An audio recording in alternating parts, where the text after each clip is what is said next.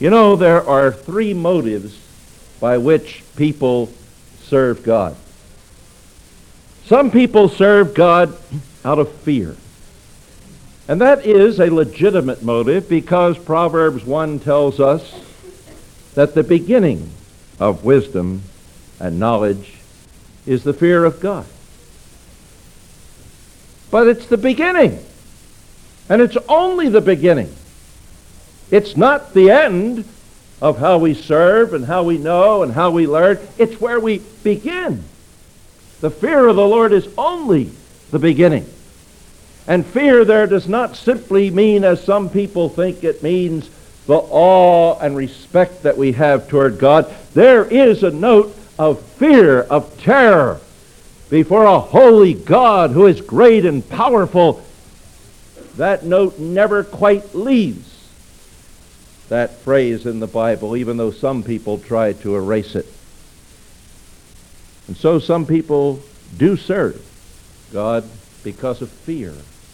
And all their lives they serve for no other reason than because they're afraid of what might happen if they don't serve Him. That's not the way God really wants believers to serve Him.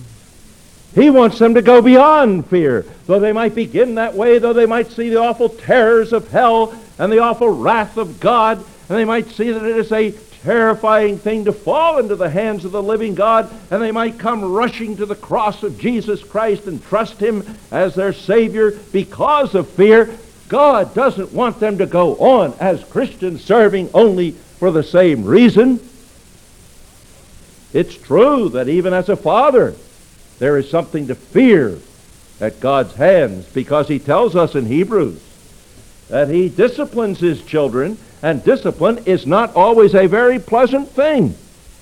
It's painful, He says, and so we can go on as His children, only doing what He wants us to do, as a son only does what his father wants him to do when he sees the whip in his hand. But that isn't the way that God wants us to serve Him.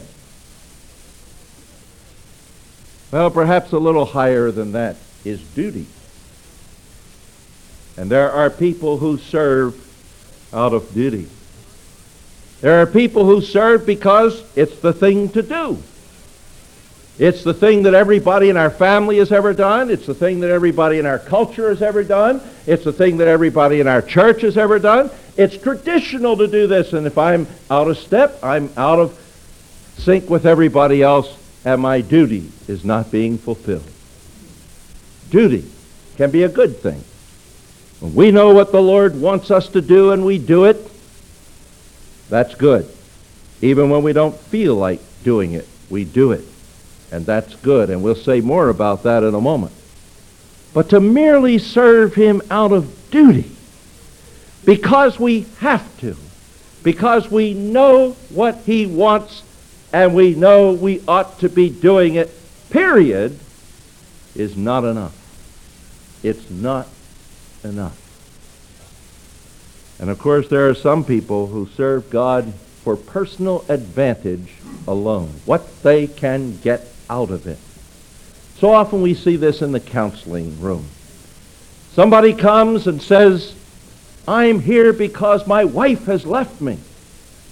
And I say to that person, what do you want me to do about it? I want you to get my wife back. I'll do anything to get my wife back. Sometimes people think when the counselee says, I'll do anything to get my wife back, that that's a very highly motivated person who will cooperate with everything that you say and who will move quickly in counseling. Well, he's highly motivated, but I have to argue with him about his agenda at that point. I have to say to him, you tell me you will do anything to get your wife back? He says, yes, I'll do anything. So I say, would you lie? Would you steal? Would you commit adultery? Would you commit murder? Well, he says, you know what I mean. I say, I don't know what you mean. Where would you draw the line?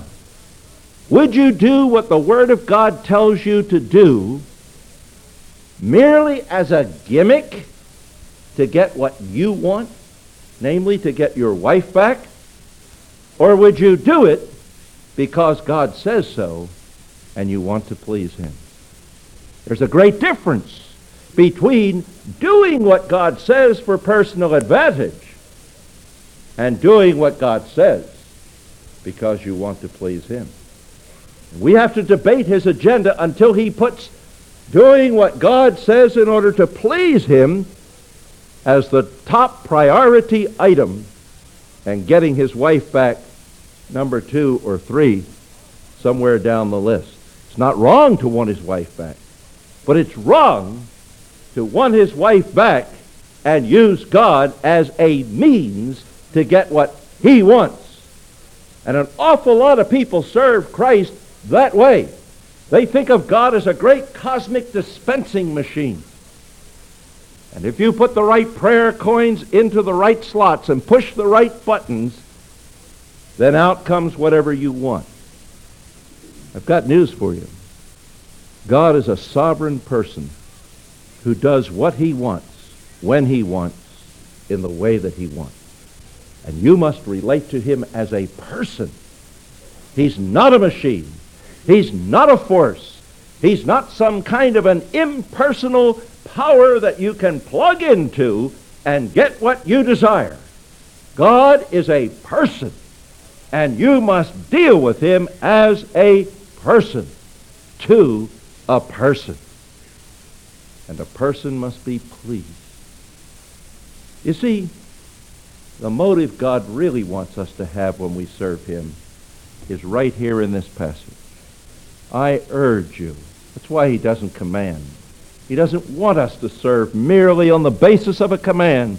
I urge you, brothers, because of these mercies from God. There's the real motive for serving our God. Because of his mercies to us.